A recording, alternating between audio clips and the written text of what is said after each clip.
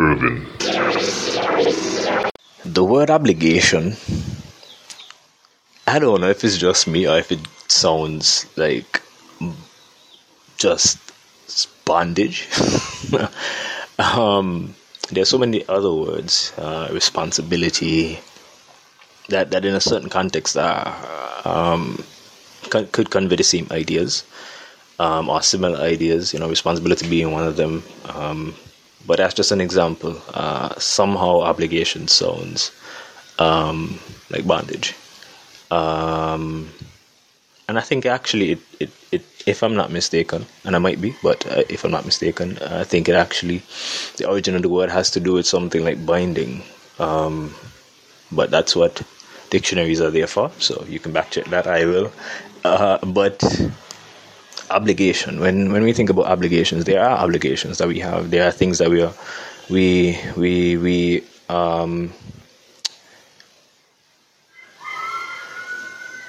are things that need be. And one of those things that comes to mind is chores.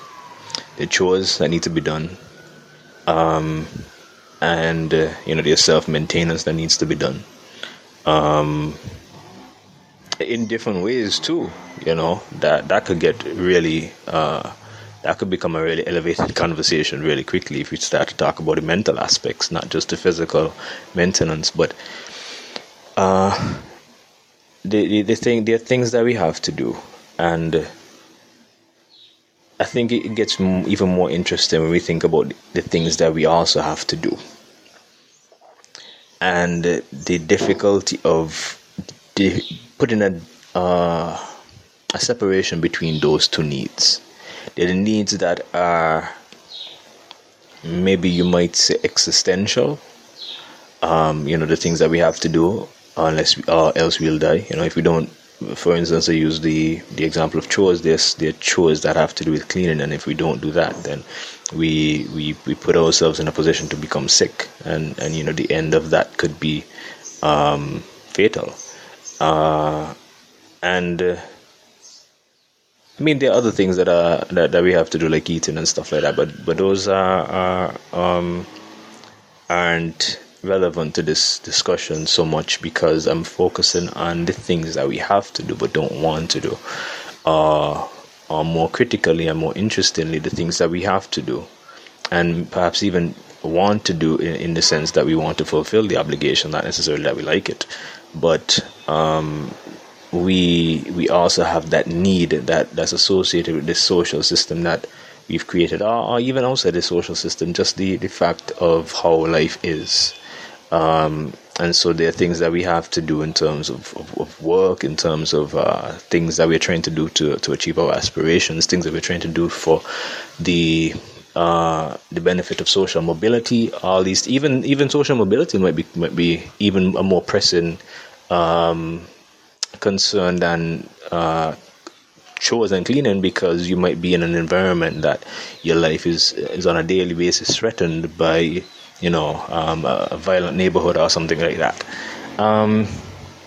But I'm thinking about obligation in the context of our framing of life, of the fact that even in such a circumstance, even in a situation where you have life-threatening circumstances, and that's your daily basis, that's your daily base,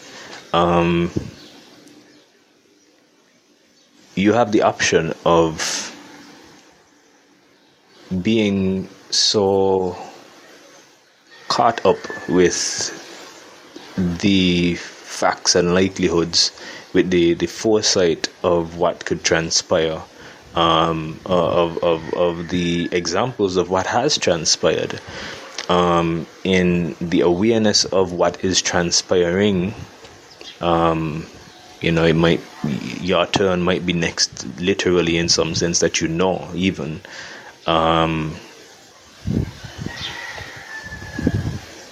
But all of that, until it happens, is imagination, and that's much easier to say from the outside looking in, both an observer like me as a speaker, speaking on somebody else's circumstance, and even me outside of that circumstance that might be my own in the future, thinking about it now, standing off and thinking about it now and talking about it now, it's much easier to see the difference.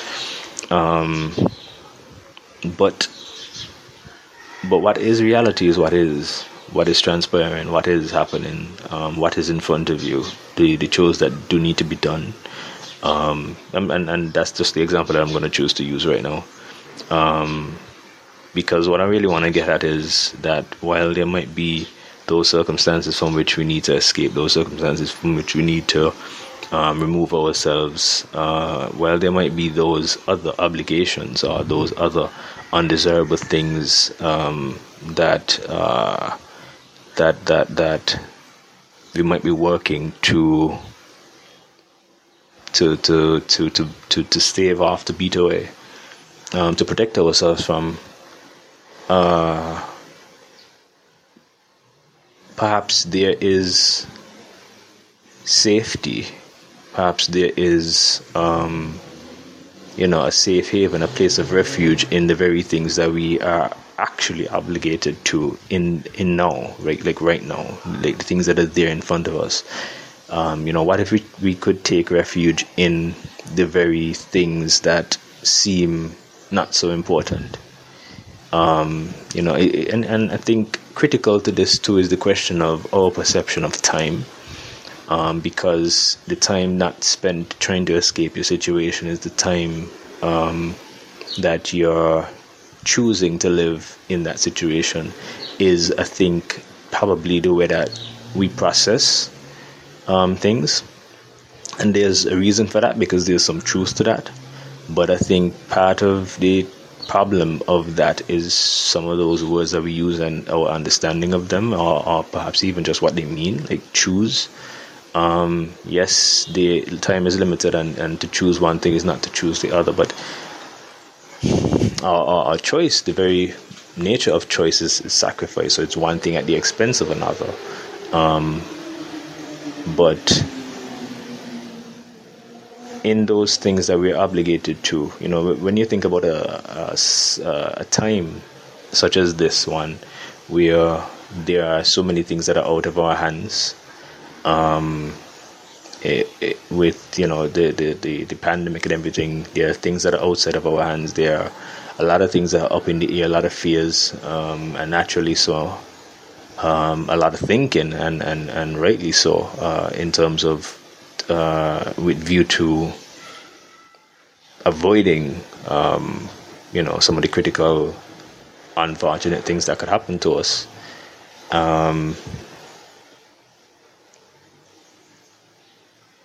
Dwelling on those things with view to avoiding those things, with view to protection of oneself, and with view to securing a certain amount of safety. These things all make sense, but I don't think that they can, or even perhaps should, be primary, or primary at the exclusion of another. I mean, yes, choice is by its nature sacrifice, but again, when we really look back at time, it seems to me, especially when we think about things on a larger scale, not even on a personal level, when we think about things on a larger scale, it seems that we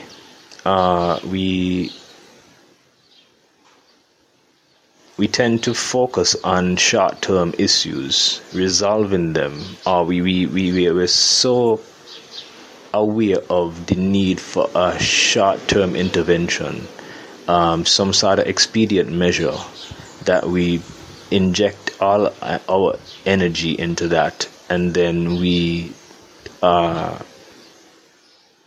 leave it there.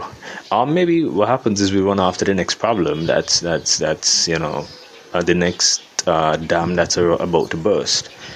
But the truth is, if we keep focusing only, if we keep focusing exclusively, if we keep and exclusive, we keep focusing to the exclusion of other things, and those other things are the very small trickles that then lead to the sea of water or whatever. I'm trying to get back to that dam analogy. Dam analogy. I meant dam anyway.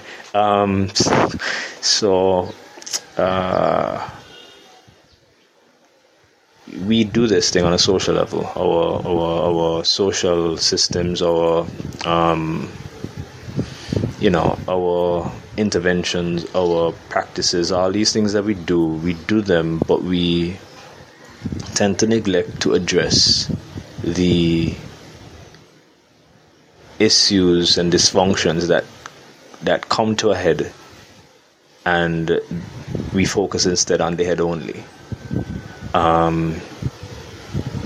And so when it comes to the things that are mounting against us, yes, we might give ourselves to them, and give ourselves, even in terms of a ratio, we might give ourselves to them more so than the other. Less immediate, but also extremely important thing. But if we can then turn to those things and treat them less as things, and by things I'm talking again in terms of this example, at least in terms of chores, because they're the things that everybody has to do. So I think that's really relevant.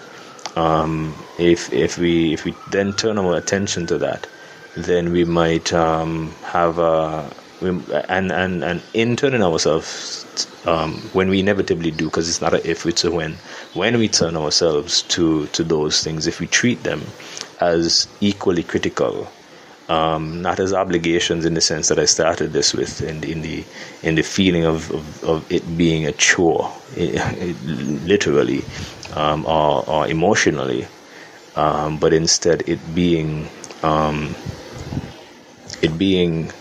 what?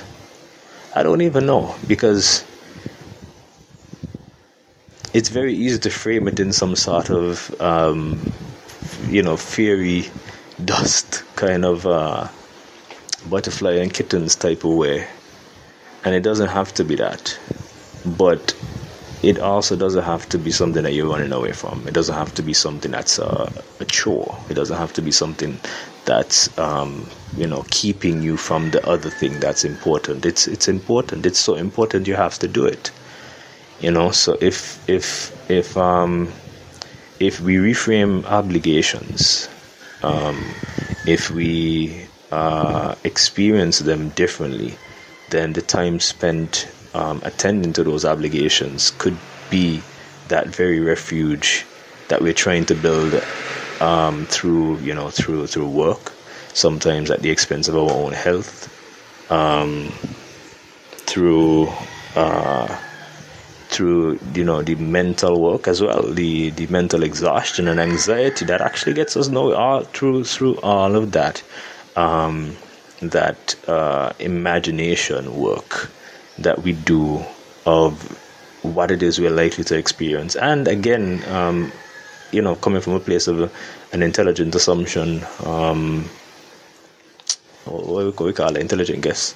But it's not even so much a guess. We sometimes make the distinction between a threat and a promise, and so it promises to be some of the things that face us promise to be our end if we don't attend to them. But again, it's not a question of one or the other. It's a question of whether we. It's a question in part of our own perception of those obligations, because even at the end of the day, when we do attend to those things, we treat them as something that is as well against us, something that is a threat. We treat sometimes those obligations as threats. They threaten to use up all of our time, all of our energy, at the expense of the very rest that we need to combat all this thing that the world throws at us. It threatens to use up our energy and leave us exposed but it can, if we let it, be the very thing that saves us. And if we really take a look at it, at the end of the day, these things that are true obligations in the first order sense, not in anything that feeds imagination, but it's an end unto itself. Attending to our hygiene is a thing that rewards us with health. Attending to our chores, again, I guess I'm sticking with the health example, but there are many other things. Again, too, I think I brought up eating and that kind of thing. It's important, but even that I can throw in there and say sometimes we treat eating and sleeping and resting like it's something that works against us. But in this time, we are the world that we've tried to build to protect ourselves, where we willingly throw our investment of time and energy and mental resource and physical resource into to protect us. We are brought to a time where it's, if we allow it, we will see what really is at play. And whether the stats say whatever the stats say, whether the threat is growing more and more around us based on the increase of numbers and increase of variance and all these things. The truth is that chores ain't going nowhere.